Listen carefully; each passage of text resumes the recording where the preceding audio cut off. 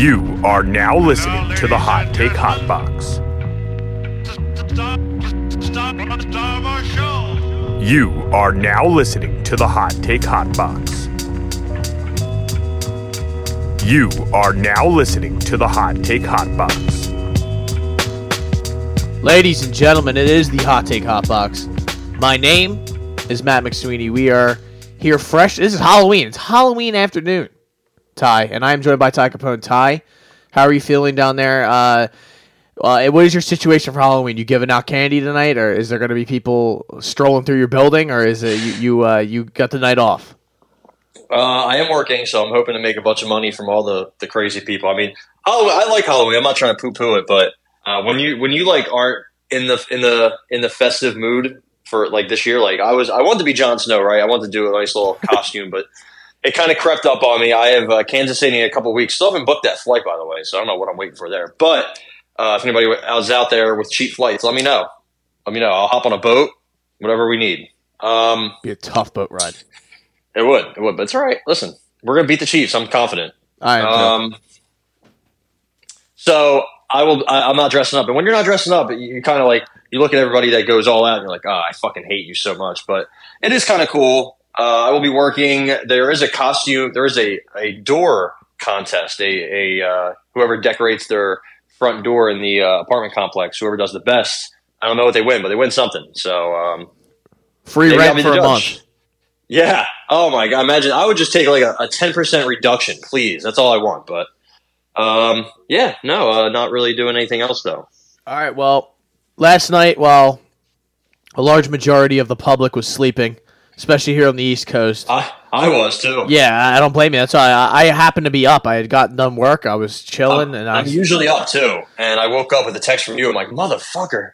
Yeah, dude. I was like, when I was sitting there, I'm just sitting there all like, I think I was watching TV or something, and on my phone like buzzed, and I just looked at Twitter notification. So I was like, it's got to be some sort of news. Sometimes it's just Schefter at like 3 a.m. going, yeah, this guy will play this weekend. I'm like, oh, okay, I don't care at all. Like some offensive tackle that I've never heard of. But this time it was Woj. James Harden has been traded to the Los Angeles Clippers. And, I mean, we all kind of expected that, but it was just crazy that it kind of went down this quick and kind of happened. It felt like this was going to get drug on longer and longer and longer and longer, and it was just going to be a never-ending saga. But luckily for us, it's kind of, been nipped in the bud, and it's kind of over with. I am going to pull up what we actually got in this trade, but right away, were you happy, before we talk about who was involved and whatnot, were you happy to see that James Harden was moved on from? Yeah, I mean, I said it when we did this last time when we saw him get, pretty much booted off the plane. Like, hey, buddy, you're not flying with us. You're staying here. It felt like they kept saying they want to get him in condition, in shape, and ready to play games. I feel like they said a similar thing about Ben Simmons right before they moved him too. It was about getting him in shape to play and getting him ready. So we're just going to sit him out a couple games to start the year. It's like, okay, it's weird. It's very ominous. And yeah, I thought it was just kind of obvious what they were doing. I mean, Terrence Mann hasn't played yet. So I figured he wasn't going to be in the deal regardless. And him being injured probably just had the Clippers saying, no, we're going to hold on to him. We don't know. And they never, we didn't even get Amir Coffey. I mean, I guess the best player, maybe not the best player, but the most significant player in this trade, at least in my opinion, is Kenyon Martin Jr., just because he is 22. He's very athletic. He played pretty well last year for, I think, the Rockets, but they were really bad. So I don't want to take his stats for too much. I think a lot of that was just, kind of like how Tony Roden averaged 17 a game one year. But he's young, athletic, and he could be interesting. The other players we got, I guess we can play Covington a little bit, 10, 15 minutes. Same with Batum. Marcus Morris is pretty much unplayable. I don't even think he's been playing for them this year. Has he? I looked it up. Yeah, he's got averaging double digits. So I don't know if that's accurate or if I was... they were fucking with me, but I looked it up. Like Batum, that was last Batum year's is unplayable. stats. Is that what it is? Yeah. Well, there you go. Then Personal reasons he hasn't played. I don't know what's going on. I guess they just wanted to trade him too. I love that we're getting him. He's from Kansas. He's from Philly. He's from went to high school in Jersey. I wanted us to draft him about 14 years ago, but him and Markieff went back to back right before us. So it's cool getting him back. Our buddy Dave Greenlaw ran into his mom a bunch of times in North Philly. Apparently she was super cool. They ride for their mom, if you remember when they beat the shit out of that one guy. Yeah. Oh, my God. Hopefully he doesn't play much. He used to be the LeBron stopper a long time ago. I mean, he was calling himself the LeBron stopper. He I was calling him the LeBron stopper. No, but I think Covington and Batum can give you a little bit. Just not much. 10, 15 minutes a game. I'm so glad Danny Green is gone.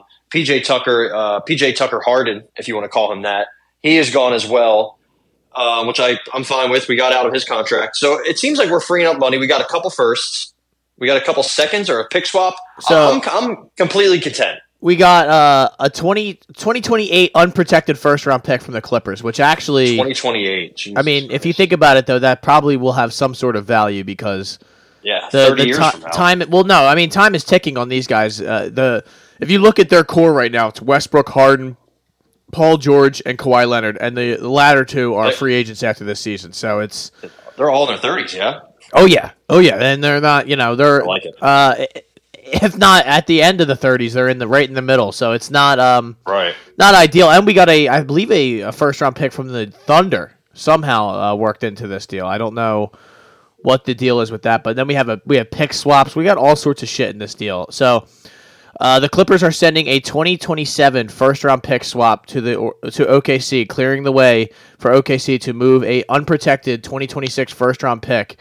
Move a protected, 2026 first-round pick to the Sixers, sources said.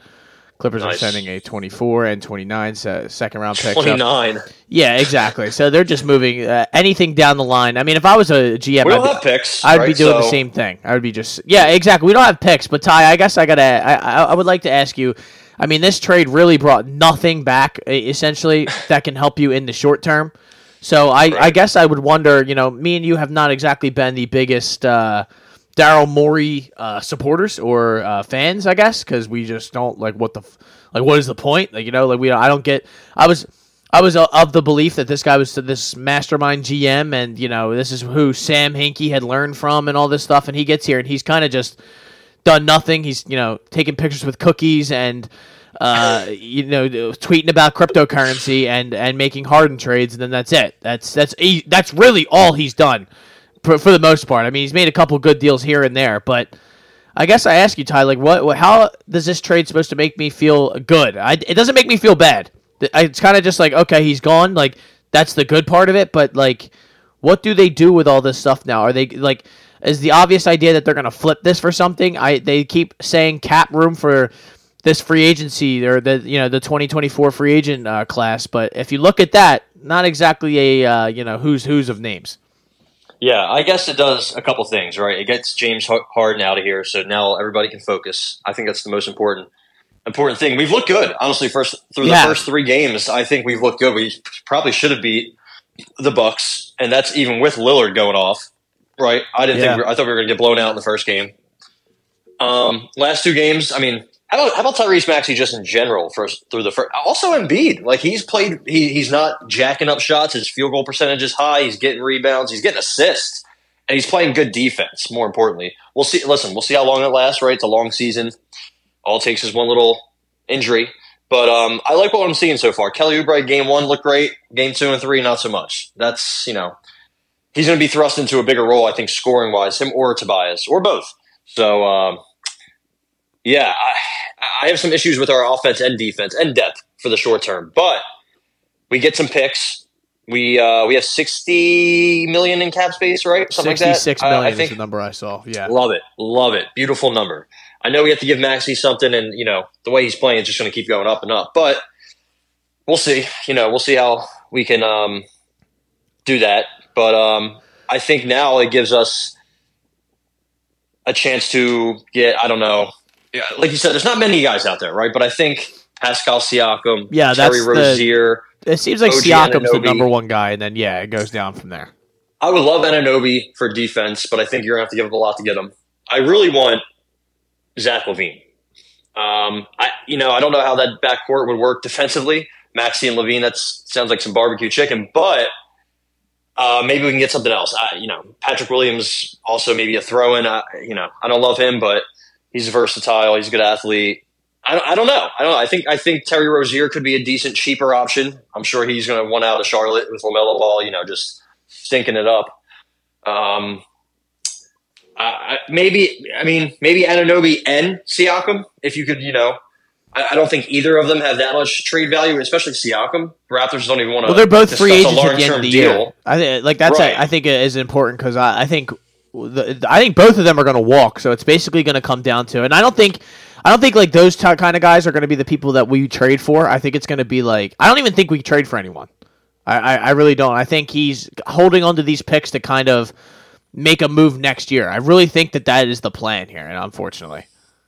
Yeah, it could be. It could be. I mean, I don't really think there's much of a chance that we can be a top 2 or 3 team in the East. I mean, I think Tim Legler described it best. He said we're a tier below the Celtics and Bucks. I think that's probably true. I mean, nobody else in the East has really wowed me to start the year. I know it's only been 3 games, but the Hawks, nothing. The Raptors, nothing. Who else? Who else am I thinking of? Really nobody, honestly. The Cavs, no, not really. So mids. Yeah, they've been mid-pack. So, I mean, I don't know. We have to really see how Tyrese Maxey plays it.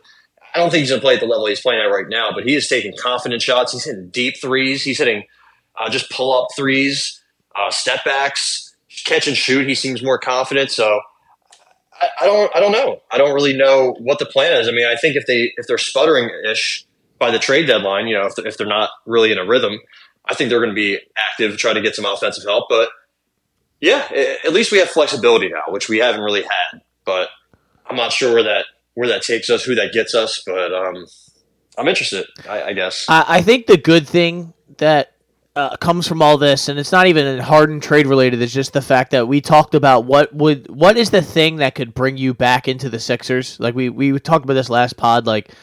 There's no way for them to make a Harden trade that's going to be like, wow, we're back in. Like, we feel excited. What really could get us back in was the fact that if Tyrese Maxey made the leap that we were talking about and how he got even better than he was last year, and it's very obvious that he has. That offense has gotten even better. He's not turning the ball over. Not that he really ever was a big-time turnover guy, but he's when they do let him run the point, it's looking good, and it just looks like he's I mean, he's only 23 years old. It looks like he's constantly growing as a player and as a guy that you can kind of now mark as a perfect kind of complementary piece to Joel Embiid. And like you said, Joel seems like the first couple of games, or at least the first game, he was just slow, lethargic. Looked like he didn't really want to be there. That was my vibe in the beginning of the game. And then as the game kind of progressed, he kind of woke up a little bit because things in that first game were not going well. They were down 20 turnovers. Yeah, exactly. They were kind of bailed out by Kelly Oubre because he was hot. Absolutely, pretty much all game. And I think it's kind of given at least Embiid a little bit of like, well, all right, well, we're not done. I'm sure part of him was like, oh, we're going to be cooked without Harden because Harden, we won the MVP with Harden. This is probably the best player he's ever played with. And now he's seeing Maxey and all these other guys kind of playing like actual basketball together. They're moving the ball.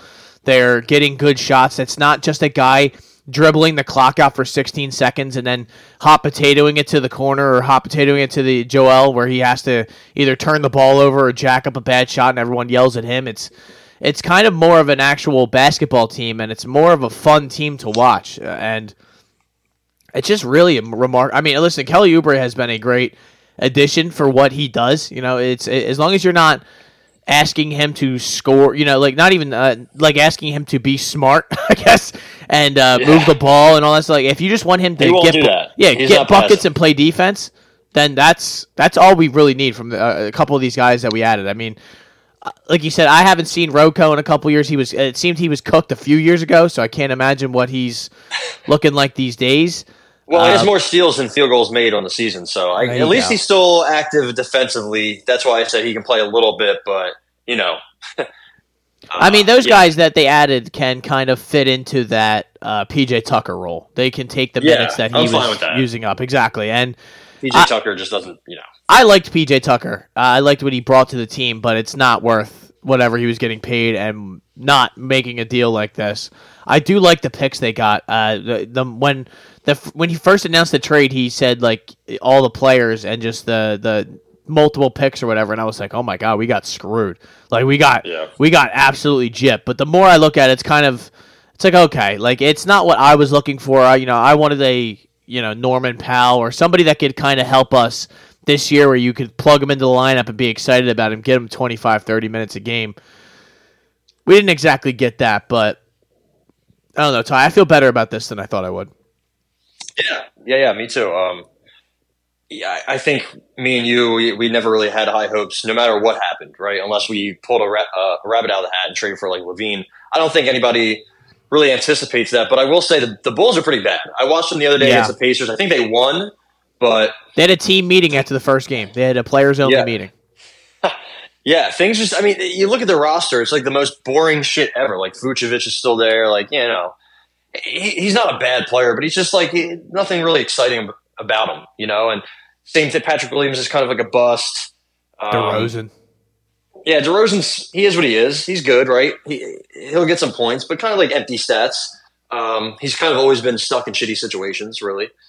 And his game is like not for this era. For the record, it's like he still all can't shoot mid-range threes, really. 2-pointers. Yeah, it's like it's not exactly going to work, especially now.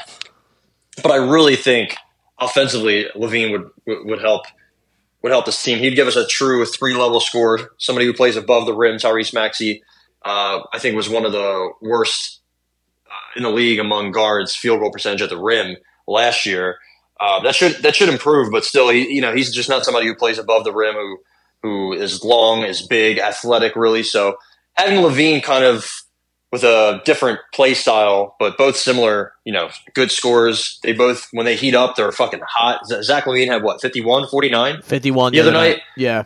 Maxey, I think, had 30-something. He was 7 of 8, 7 of 9 from 3 in the first game or second game. I'm kind of getting all my games mixed up because there's so much has been happening lately in sports. They happen so quick too, especially Sports the NBA, Equinox man. yesterday. Yeah, love that. But either way, that would be two great scoring guards with a big Embiid, I think, and maybe whoever we have, Melton and Tobias on the wing. They're capable shooters more often than not. Especially Tobias, I know he's that's really all he offers, but he can shoot a little bit. So I don't know. I don't know what's going to happen in the short term. I guess they're going to just keep doing what they're doing. See where that gets them. Other teams, the Knicks have looked like shit. So, Boston's look good, Milwaukee's look good, but that's to be expected. So if we hold steady in the top 3, top 4 of the East, we'll see. I mean, I think the Bulls are going to be really desperate to get rid of Levine. They're bad. They're going to keep getting worse. So that's just an eye for me anyway, a player for me to keep an eye on. Yeah, I mean, I think Levine has kind of been the guy that everybody's really circled and been like, that's kind of the guy we would like to add into this whole fold. As long as it's not like a crazy amount of capital and draft picks and all that, and I'm totally cool with that. And his contract is going to be a little expensive, so that's the only reason why I say I don't think they would make that trade, because it just seems like the Sixers have been anti a long-term contract. They want all this flexibility, which I truly just don't get what the plan is. That's been my whole thing. I don't it's not like there's a Steph Curry out there or somebody of that upper echelon player that's going to be a free agent that we're going to be like, he's coming here. Like it's time for us to make this right. It's not like that. I don't see that player out there, the Pascal Siakam. I mean, maybe if that gets you going, I don't know. I'm sure Nick Nurse would probably love to have him back. I don't know. Yeah. He's okay. Like he's not, but he's not like he's gonna get like a max contract. Like it's not. That's not what I'm looking for. It's I don't know. But I would like the only thing I do like about him and Anunoby and guys of that, like they not Levine so much, but I think we just need to add defense to this team, because Embiid and Maxey are going to do a majority of your scoring. I just think if you can add guys, wings, guards, anything that can just defend and can play next to these guys, then I think we will be tough to beat for especially the Celtics and Bucks. I think we have kind of solidified ourselves as the number 3 team in the Eastern Conference. It's not really all that close to me. I mean, the Heat are going to be there come playoff time, but another Butler year older. It's a lot of things are at play here. I think that the addition of this kind of Maxey is huge, and I think that the sky is the limit, honestly. I haven't felt this positive about the Sixers since probably last year before Game 6. It's been a while for us. How would you feel about Tyree Rozier for cheap-ish? as an addition. I don't see why not. Who's he play for now? Is he still Charlotte? Still Charlotte. Yeah, I mean, why? LaMelo Ball's stinking up the absolute joint. Is he really over there? I mean, yeah, he's been abysmal to start the year. I think he's like, let's see his totals. Somebody I know had his over on points the other day. I think he had 5. So, oh boy, didn't really come close. Oh, he had 8. I'm sorry. He's shot 4-15, 4-17, 3 of 12. Okay, so he's just hucking them. I gotta respect that. But no, yeah, it's. I think anybody that like that. I mean, Rozier's kind of a perfect like off the bench guard that could be like great. Like him and Maxey kind of not share minutes, but like when Maxey's out, he comes in and just kind of runs it and scores the ball. And Terry Rozier used to kill us when he was in Boston. Oh my god! I was just gonna say he has probably good memories coming back to the Fargo. Yeah, so I don't think really anything that you add, especially if it's a short term option, is perfect for what we have going on here. And I do like the idea of having those picks for the future. I just don't know what they would be able to make happen for next year. Yeah. That's the only thing that I don't. I agree. I just don't know what they're going to turn that into and what's going to become available. When you look at the landscape of the NBA, I don't like Donovan Mitchell is like that was one of the guys that popped in my brain because he's kind of made it clear that he doesn't want to be in Cleveland. But exactly, like that was my exact reaction. Like it's a year or two ago, I was like yes, but like him and Maxey kind of are the same, but Maxey's more efficient and probably a better player now. So that's the tough thing, and I don't want to get too crazy with the Maxey love, but it really you have to be seeing this guy to really respect his his game because it's the 3-ball is clean as shit, and he's getting to the bucket, and there's a couple nights where he's had double digit assists. It's finally the offense looks free now that there's not this black cloud hanging over it, sucking the life out of it. So he really knows his role and his strengths and weaknesses. Like there's some parts of his game, he's not going to be able to score in ways that some high scoring guards like Curry and Lillard can, like shooting guards. He can't score like them necessarily. He's not going to be somebody like SGA who has, can make any kind of shot at anywhere on the court because he's 6'6" with really, really long arms. He can't play above the rim, but he just knows his spots, right? And teams are giving him some looks. Yeah. And when he plays, the give and go game with JoJo has gotten so much better as a passer. I mean, it really. Sometimes I think his hands are just too big for the ball, and he chucks into the 10th row, and you're like, "What the fuck are you doing, man?" But he can dish it, man. Especially when he has confident shooters. Then he can just say, "All right, fuck it. You don't need to be wide open, but if you're open a little bit, I'm throwing that bitch to you. You better catch it, and shoot it." And Maxey's not shy anymore. I don't think so. He runs in transition. He really just takes advantage of what the defense gives him, I think. He's been getting to the mid-range a lot. He's been settling, getting to a nice, kind of settling into his shot and just really just becoming so much more of a shot maker. And, he's kind of creating for himself a little bit, right? He doesn't have the deepest dribbling package in the league, but it doesn't matter. He's playing really well. I'm really, really happy with the progress he makes pretty much from game to game, honestly. Yeah, and that pick and roll where Maxey goes downhill after the handoff from Embiid is really deadly because it's just both guys have to kind of guard Maxey when he kind of gets downhill, and the whole offense or the defense has to collapse on him, and then he's just finding guys out in the corner or maybe dropping it back off to Embiid, and Embiid's shooting the ball pretty well, so it's kind of taken a lot of the offensive pressure off Embiid because last year was a lot of just dump it down to Embiid and just kind of stand there and watch him go to work because, I don't know what Harden's going to give the Clippers, but it's good. Black hole. Yeah, well, that's the thing. There's all of those guys really aren't exactly great. I don't know. Harden has shown he's a pretty good distributor, but the way he does it is the stats don't really tell you how kind of anti just ball movement it really is. It's just kind of I'm going to assist here. Like, it's no one else. Like, there's no chance I'm giving it to this guy and he's passing it to someone else. Like, no, I'm giving it to this guy with 5 seconds on the shot clock and he has to score right now, or it is what it is. But, listen, I feel good about it. I feel good about the Sixers. I now am kind of coming out of my little bit of a hangover from last year. My my hatred, and I'm just glad that it didn't have to last until February, kind of like the Ben Simmons thing did. It's now we can just kind of move forward and be happy to watch this Sixers team kind of just grow and feel good about it. I hope they make a move. I hope, that some of these guys that they traded for help, and they probably won't, but at least they got some picks and stuff, and at least I feel somewhat good about it. I'm with you. How about the Eagles? The Eagles take care of business this week. It was not an easy game, Ty. I don't know if you were able to kind of lock in and watch this whole thing, but we were down 14-3 at one point. Fumbles. The only thing that can really kill the Eagles, seemingly, is turnovers. They are when they lose, they have a habit of turning the ball over. And in this game, it wasn't really Jalen necessarily, but it was more of, he did turn the ball over once, but I'm not going to blame that too much on him. There was a lot of little fumbles here in this game that kind of came back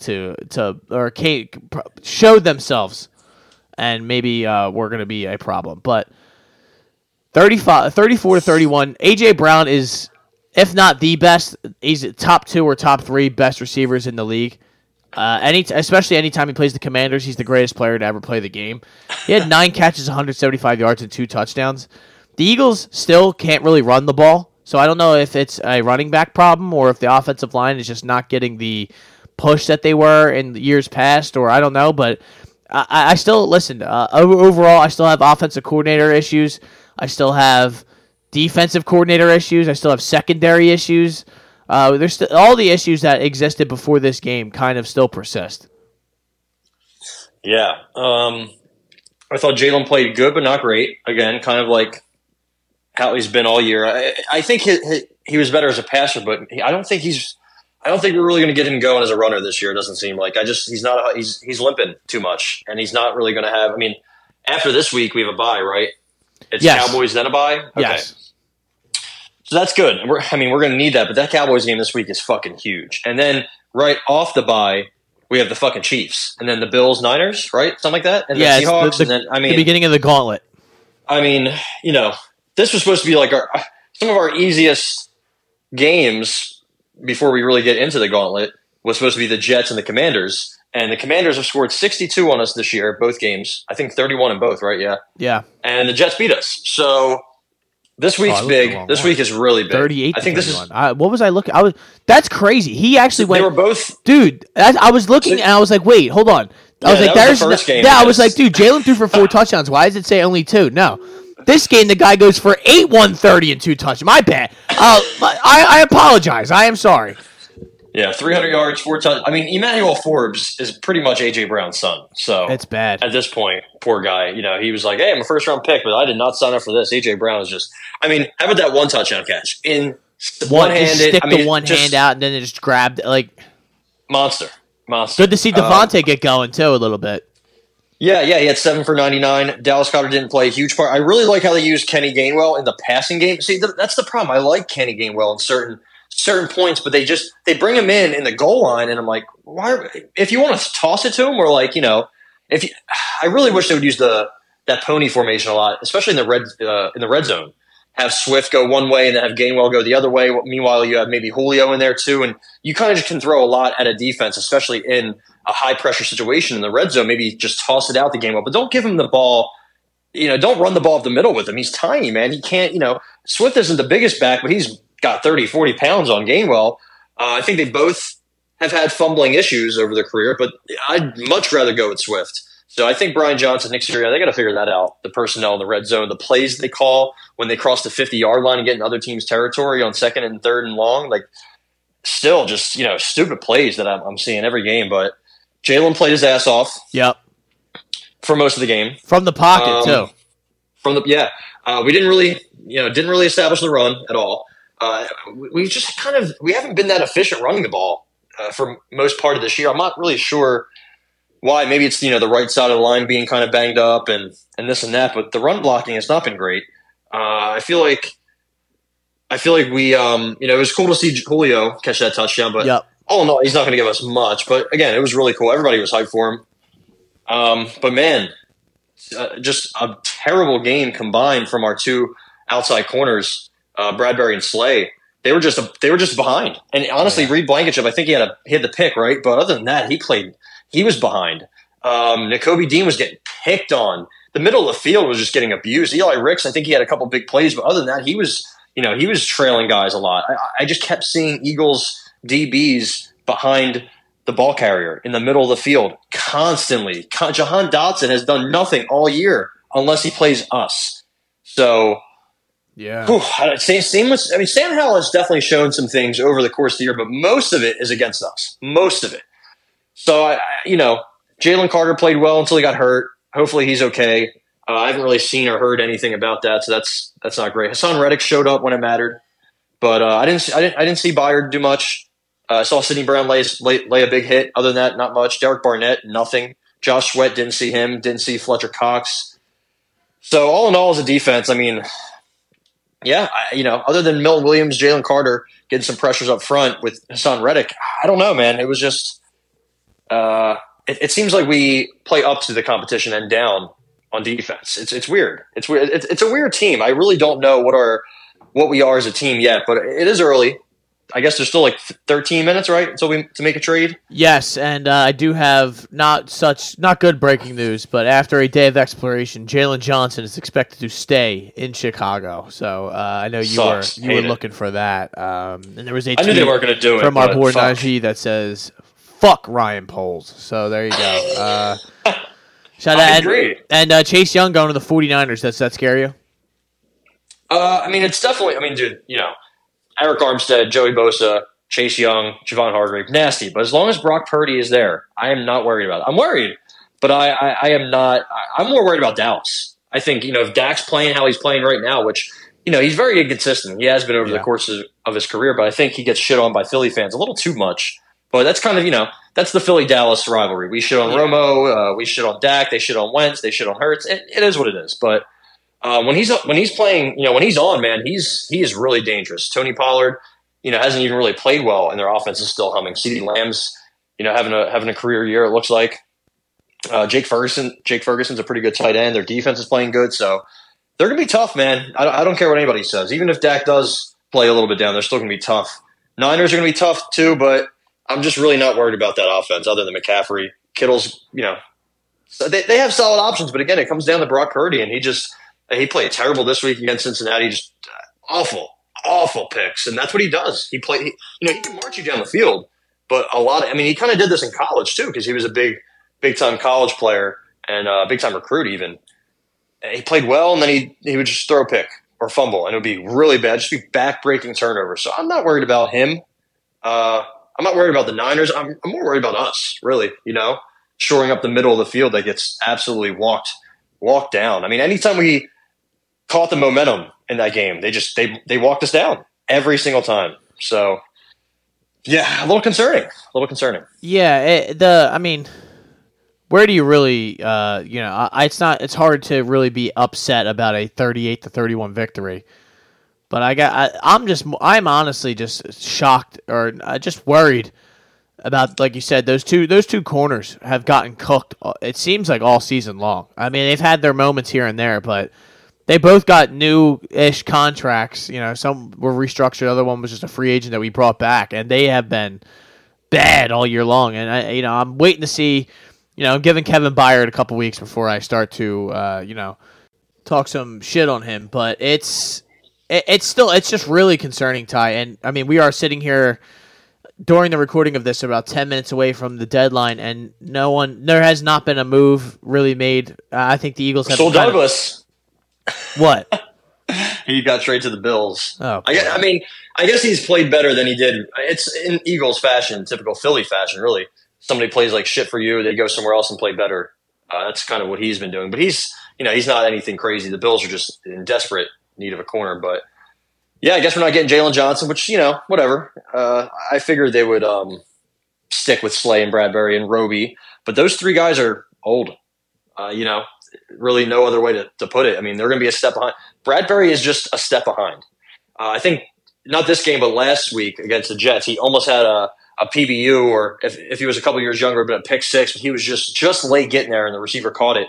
He's just a step behind. And it's crazy. He just turned 30.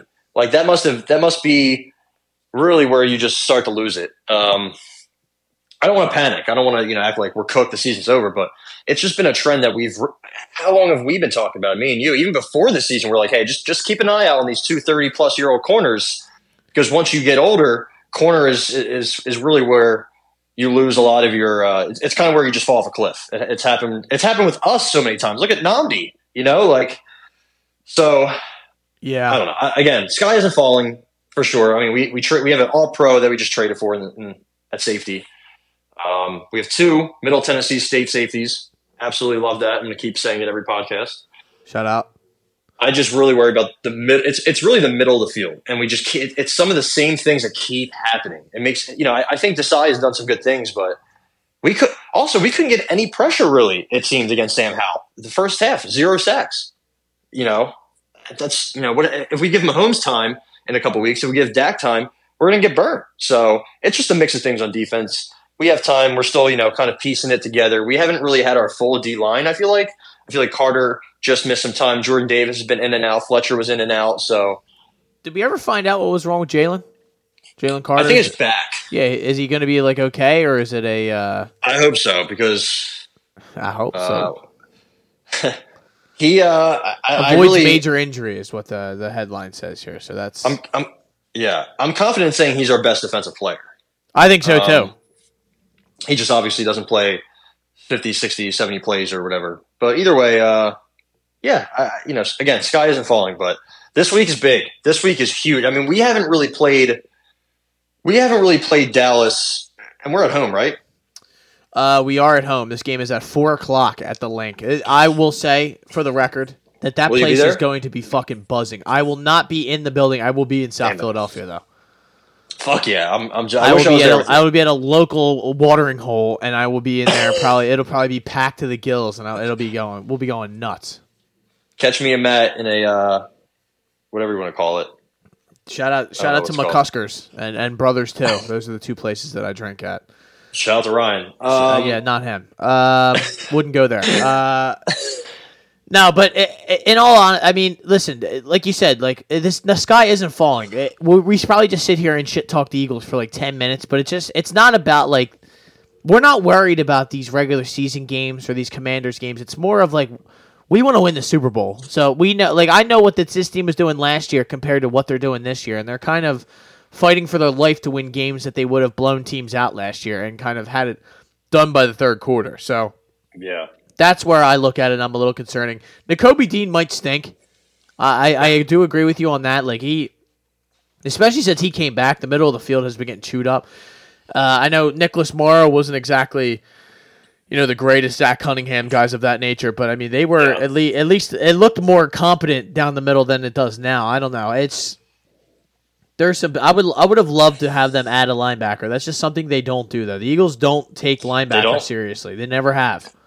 I will say Cunningham had our second highest grade per Pro Football Focus against the Commanders behind Jalen Carter. But it wasn't great. There wasn't really much green for our defense. It went Carter, Cunningham, Milton Williams, Hassan Reddick, Jordan Davis, and that was big drop-off. Our worst was Eli Ricks and then Kentavious Street, who we traded. So we traded. He got out of here immediately. So there you go. So before we get out of here, Ty, I guess that's kind of we had our Eagles, we had our Sixers. My Flyers. I was at the Flyers game the other day. They lost 7-4. Had the backup goalie in, which I wish I would have known before I purchased. Yeah, that'd be nice. That would have been nice to know. But Quacks, they play the Ducks, right? They were playing the Ducks. The Ducks looked elite. But Frankie Vetrano, my cousin with the Hattie. Yeah, that was rough. That was rough. I got my Joel Farabee goal, but it wasn't enough because I had the Flyers money line. Would have cashed that out if the Flyers would have been able to stay in that game. But I will say, Urson, who the fuck is that guy? Yeah, the good thing is going to a Flyers game or just going to hockey games in general is how much better hockey is in person than it is on TV. It's it's an unreal kind of experience to be able to see that whole ice and just the whole motion of everything happening. It's just. It's a way better environment. I like it probably better than going to a Sixers game or something like that. It's just baseball. I mean, the Sixers are better, but it's more if the Flyers were good, it would be the feeling would be the same in my opinion. But There you go. There's our hockey update for the and they blew a third period. They were about to force it to overtime, and the old Hurricanes took care of business at the very end. Flyers are playing some really good teams, and they're playing them close right now. So it's things aren't that bad, right? Blackhawks just gave up 8 goals last night to the Coyotes, so that sucked. It's not the end of the world. So I think the Flyers are trending in the right direction. Sixers are back to trending in the right direction. The Eagles are, and the Phillies are right there. They're right. They're both just there. So yeah, they're there in Cancun playing golf. So I guess we should kind of talk about the big weekend fight, right? I guess that's kind of the next logical step here, which would be Tyson Fury and Francis Ngannou from Saudi Arabia, from the Riyadh. Riyadh season began. Riyadh season, baby. On Saturday. I'm so fucking tired of hearing that. Yeah, I mean, listen, His Excellency kicked it off for us. They kept saying that. That shit was sketching me out. I know. I kept hearing like, oh, Christ. I'm drinking my 55th Surfside, and I'm like, hey, man, can His Excellency get the fucking fight started? But listen, they told me the fight was going to start at 5 o'clock. That's what I was told the other day. So I raced home from the Flyers game. We sat down. There was the fight before was happening. I said, all right, cool. It just ended, The one guy punches the ref. Yeah, the one guy punched the ref with a body shot. I'm like, this is sick. And then we go to, all right, the fight's over. I'm like, okay, I figure maybe half hour max. Because, I just know boxing. It's ridiculous. Half hour max. No, they sat there and talked for at least 45 minutes about this and that and how exciting this is going to be and what an incredible thing.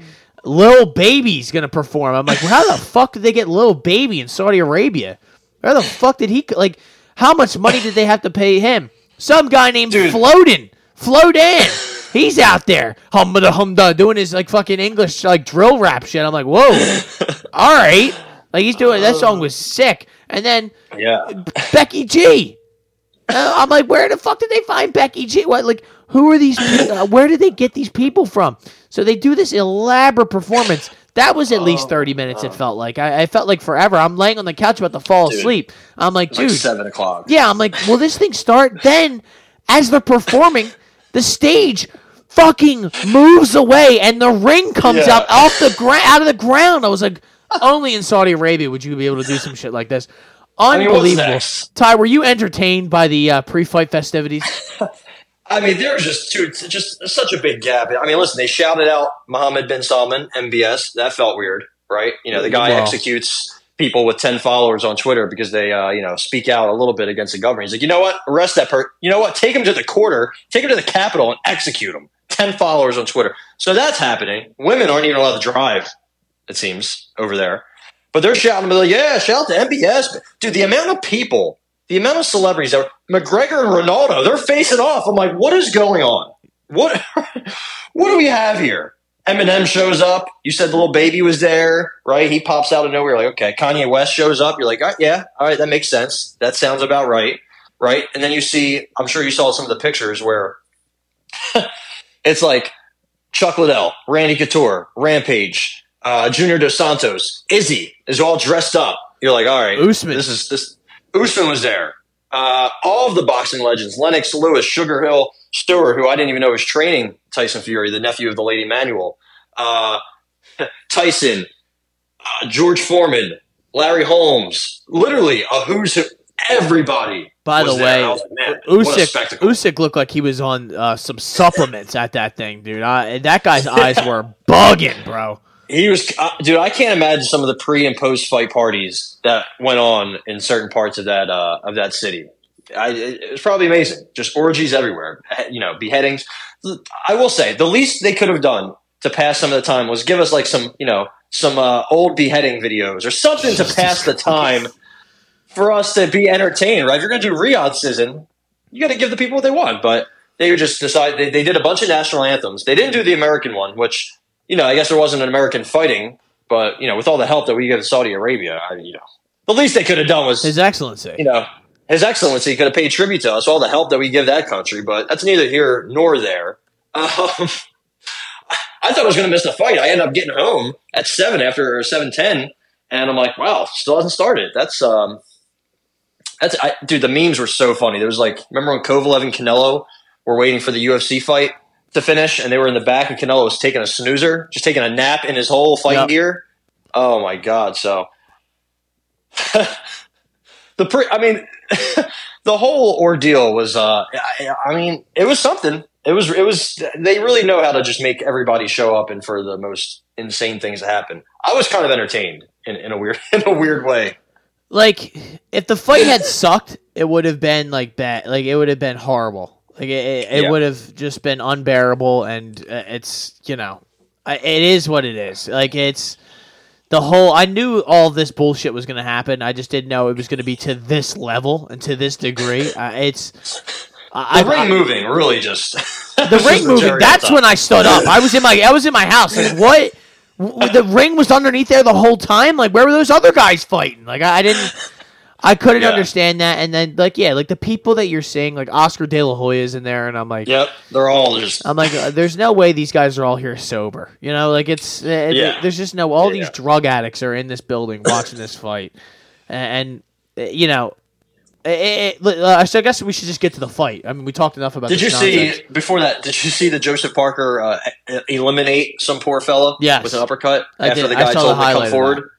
He said, "Come forward," and then he got absolutely decimated with an uppercut. That was pretty funny. There was a lot of just eliminations this weekend. That seemed on and off the card.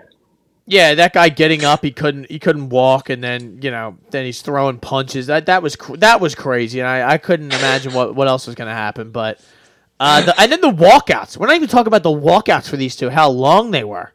They were pretty elaborate, I'll say. Francis was cool though. He was walked out with Usman and Izzy. I was like, yeah, this is awesome. I started to believe. I was like, yo, he's doing this. They're sitting on the thrones. It's like, what are we doing here? But I will say, Ty, the fight itself, it delivered. And it's very rare that one of these kind of fights, these freak show sort of fights that I like to call them, ever really deliver. And this one delivered and then some. It was a very entertaining, exciting fight. Francis Ngannou was in the third round, put him down, put him on his ass with a nice kind of counter left hook. Francis looked very comfortable in there. He did not gas out like I thought he would. And Fury looked very uncomfortable. He looked like he was getting pushed on the back foot a lot of the time, and he was switching from orthodox to southpaw back and forth to try to find like an angle of some sort. But he was getting hit hard. You could see he was wearing it after the fight. He had that huge black eye. Round. Yeah. Second round he got cut. Dude, you could just tell right away, and they kept saying he's supposed to fight Usyk in December. I'm like, no, fuck, he's not. That's not. I don't know. Frank Warren right after the fight was like, oh, well, Riyadh season extends all the way to March, so we'll discuss it. I'm like, yeah, that motherfucker's getting pushed back. That. It's funny because after the fight, he's like, yeah, he caught me with that one shot, but other than that, I feel fine. I didn't get hit with anything. Meanwhile, his left eye is swollen. Yeah, like, his whole left eye is just dark. You're like, okay. Yeah, he looked like me after I blacked out and fell a couple weeks ago. Eye is swollen shut. And then he had a cut on his forehead and at the bridge of his nose. I'm like, buddy, you got hit with more than that.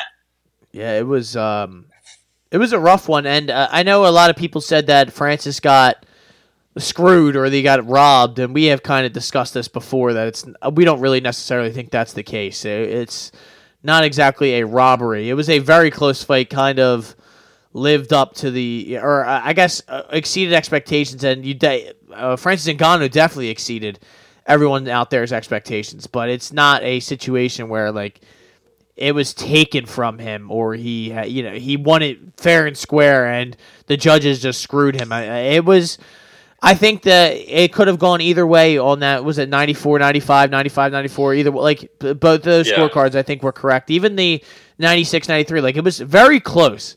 But we discussed it. You said this as much as just kind of Francis gave away a few of these rounds. Yeah, especially the last two. The last two, he just So I'll ask you this real quick: how many rounds? How many rounds did one of these fighters land double-digit total punches? How many times do you say that happened? Probably 2 or 3. One. Wow. Fury in the first round. That's it. In the third round, Fury was 1 of 18 total. And those were jabs. 1 of 18 total. This is the heavyweight champion of the world. The lineal heavyweight champion of the world.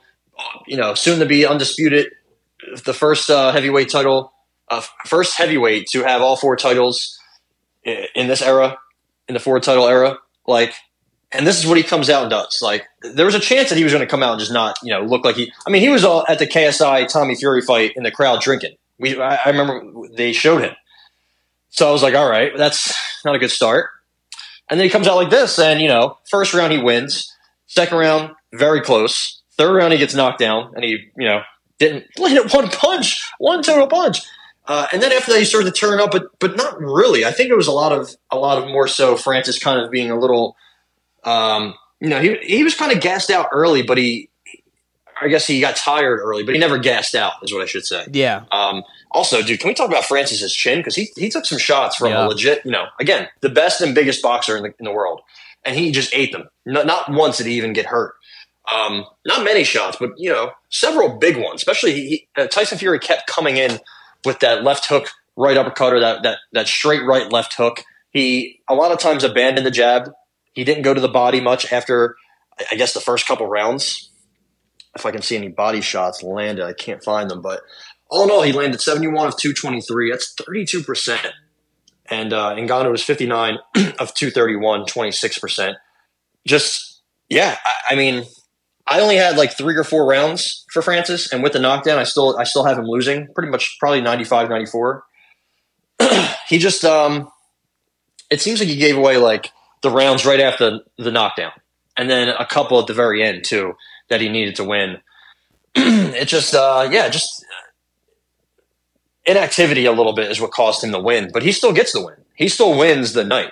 He gets a huge payday, right? And now he's setting himself up for more paydays. I could see after the Usyk fight, if Fury beats Usyk, which I think he will, I don't think anything changes my mind in that fight. Tyson Fury, over the course of his career, has struggled with guys that have length, right? Deontay Wilder, when he got knocked down by Steve Cunningham, he very long. When he fought Kevin Johnson, another guy with a late 83-inch reach, he went the distance with him. Otto Wallin gave him troubles. Otto Wallin has a really long reach. When he fights the shorter guys, he kind of smokes them because he's so big. He's so strong. He can bully guys like Usyk, I think. But Francis, first off, Francis looked absolutely cut the fuck up out of stone, granite, marble, everything. He looked huge in there. And he was kind of bullying Tyson a little bit. He was getting Tyson off balance. He wasn't letting himself get crowded on the rope in the corner at all. His footwork was good. He was swinging wild, but that's kind of who he is. All in all, Francis kind of looked like the better boxer.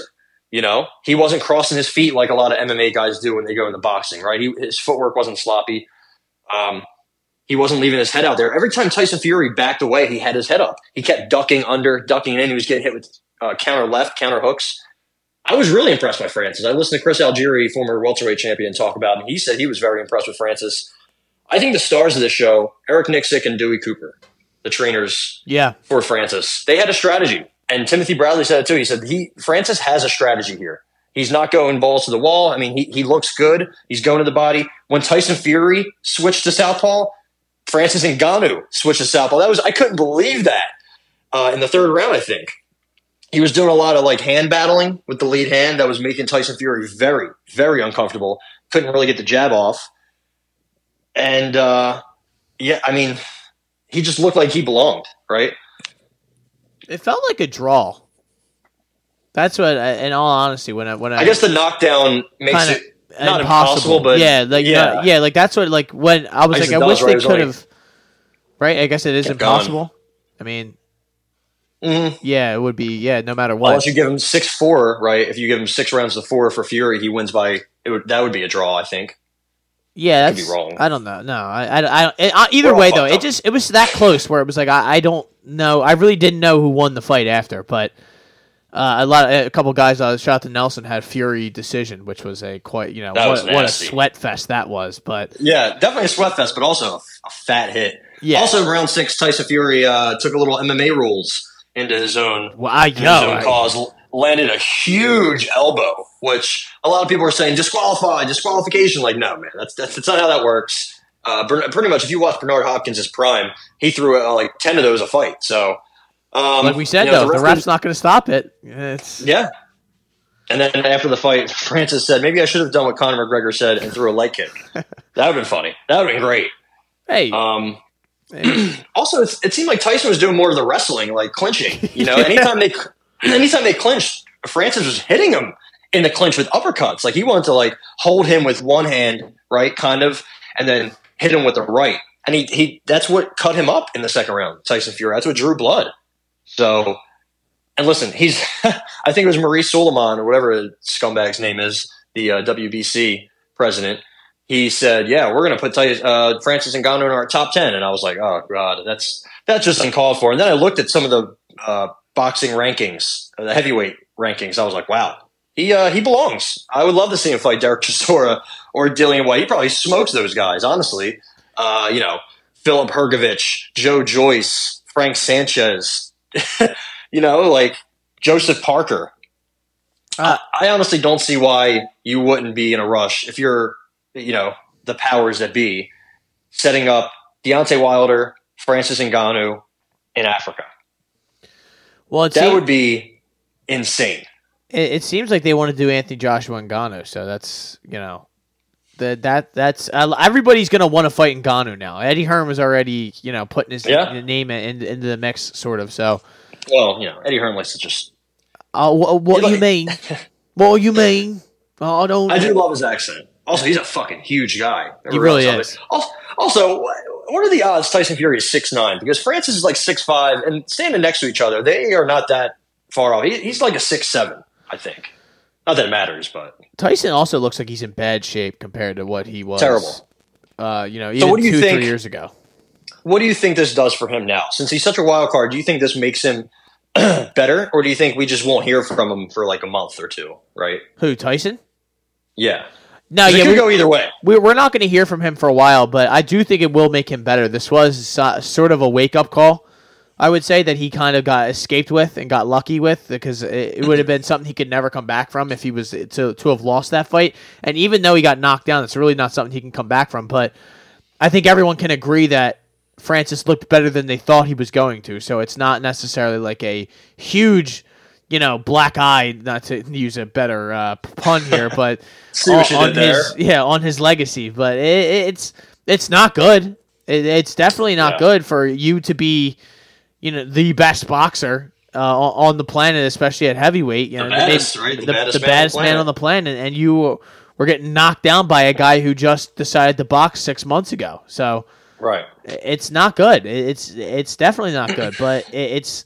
I think it will. It'll kind of light a fire underneath him, and he will come out. I think he'll beat the shit out of Usyk, and then him and Ngannou will run this back sometime, probably next summer. And I think we'll see a better version. I don't know, but I was very shocked by the version of Tyson Fury that showed up on Saturday night. That was the 7th time Fury has ever been knocked down. Do you know who has knocked him down in his career? Not all of them. I know Deontay has, obviously. 4 times of those 7 is Deontay. 1 is Francis. The other 2, one being Steve Cunningham. The other being, I forget his name. God damn it. There you go. It was a long time ago. It was Nakic. He smoked him with a right, and he looked like he folded. But so, yeah, I mean, dude, Francis has just done – I mean, in like 10 or 15 years, I don't mean to be hyperbolic, but we're going to see like another Rocky movie. Like, this is a legit Rocky story. Yeah. Like – came from nothing, quite literally nothing. Didn't he like walk to Paris from wherever he was? Or I forget. He made like some kind of journey on foot, right? Was working in sand mines, was homeless in a parking garage, wanted to box, but he was doing a lot of kickboxing since he was in France, and then just did MMA. Makes it to the UFC, wins the belt. Then he does what nobody's pretty much ever done. Defeat Dana White, get out of those absolutely god-awful UFC contracts to do whatever he wants to do, does it, and pretty much wins, right? I mean, he knocks down Tyson Fury. He gets however many $1 million he got, like just all the attention. Everybody. He's like the talk of the sports world for that Saturday, and especially the combat sports world. And now he can, like, you know, everyone's like, oh, man, he's going to fight Maurice.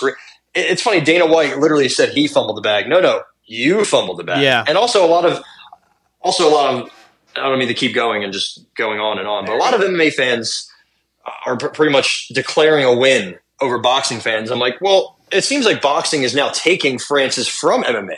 So really, boxing wins. You know what I mean? Like, the heavyweight division is completely just dead. And Francis, in some way, somehow, has reinvigorated the interest. You know, I wouldn't be surprised if Andy Ruiz is like, let's fight, man. Me and you, let's do this for $100 million. And everyone's like, please, just shut up, Andy Ruiz. You're not making any money. Nobody wants to fight you. It's either Joshua or Wilder. It has to be. I would love to see Francis fight Derek Chisora, Dillian White, Zhilei Zhang, Philip Hergovich, but nobody's really coughing up money for that. At least not that much. Francis and Deontay, or Francis and AJ, that's going to be a big, big event, especially after this. You can do that in London. You can do that in Africa if you want. You can do that anywhere. Man, what? And I was just so happy that this went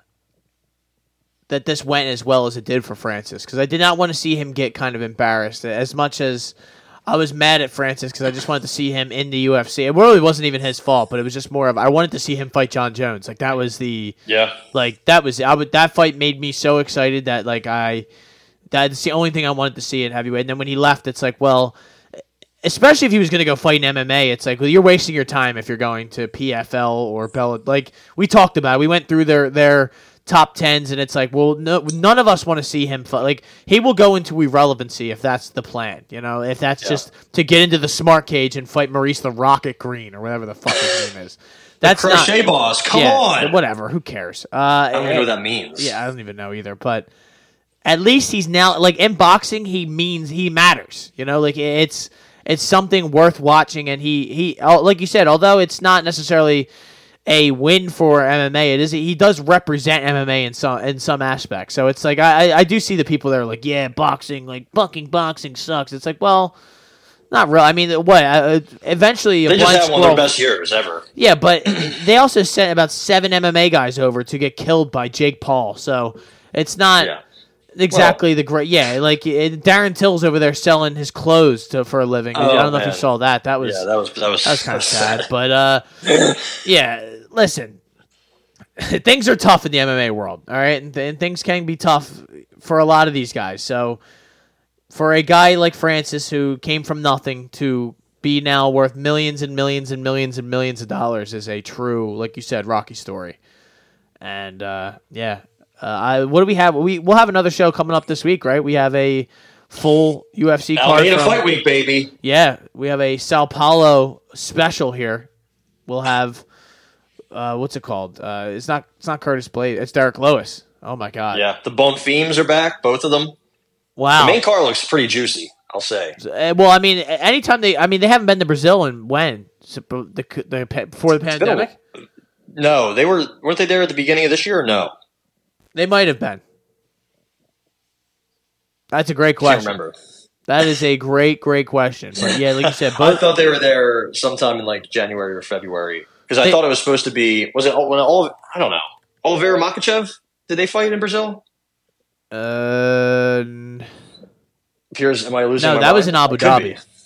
That's right. Yeah, I'm trying to. It appears I am losing my mind. UFC 283 was it was in Brazil. You're right. Okay. So Glover Teixeira and Jamal That's Hill. right, Glover. Yeah. And they both lost. Figueiredo and Moreno, both Brazilian champions, took an L. Are you saying that Jailton Almeida is going to lose to Derek Lewis this Saturday? Is that what you're saying? Jailton Almeida is going to smoke Derek Lewis. He's going to body bag him to no end. What else was supposed to be on this card? Jailton Almeida was supposed to be. It was supposed to be him and Blades. No. I'm talking about the two. I'm looking at 283 already. He was supposed to fight Shamil Abdulrahmanov. That was going to be a big win for Shamil. Oh, no, it did happen. Oh, I don't know. It did happen. You're losing it. No, it did happen. Yeah, he knocked him out in the second round. Okay. So there you go. I feel like there was a fight that was supposed to happen on here that didn't, but whatever. Josia Nunez, she was there. Listen, ladies and gentlemen, we will be back. I will have my shit together for the UFC Sao Paulo episode. This one was in Rio de Janeiro, so that's. I think that's all we have this weekend. I don't think there's any boxing. No, boxing's taking a little bit of break until December, but we're going to end the year pretty well. There was a big fight for a 147, O'Shaquie Foster. There have been thousands. Here's a stat: thousands of world title fights.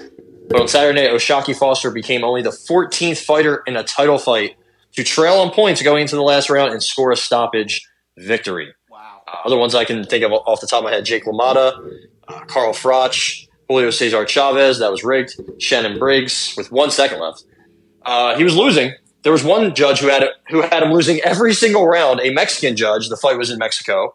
The fighter he was fighting was Mexican. So I don't know if you see a suspicious trail here, but it seems like the WBC had somebody they wanted to win the fight before the fight happened. But that's why you don't let it go to the scorecards. And he got a 12th round knockout. The 11th round was round of the year. He was hurting him. Rocky Hernandez is who he fought. He was hurting him. Then he got hurt. So shout out to the American. Shout out. I'm about to go watch that 11th round just because it was insane. I didn't see it. So there you go, ladies and gentlemen. We will have a UFC episode. We may have a little Eagles 20-minute episode just to kind of break down the Cowboy game a little bit the closer we get to it. I think it's still a little too early to get into the weeds about the Cowboy game. But my name is Matt McSweeney. I am Ty Capone. And as always, ladies and gentlemen, make sure you drink a glass of water before you have your morning coffee.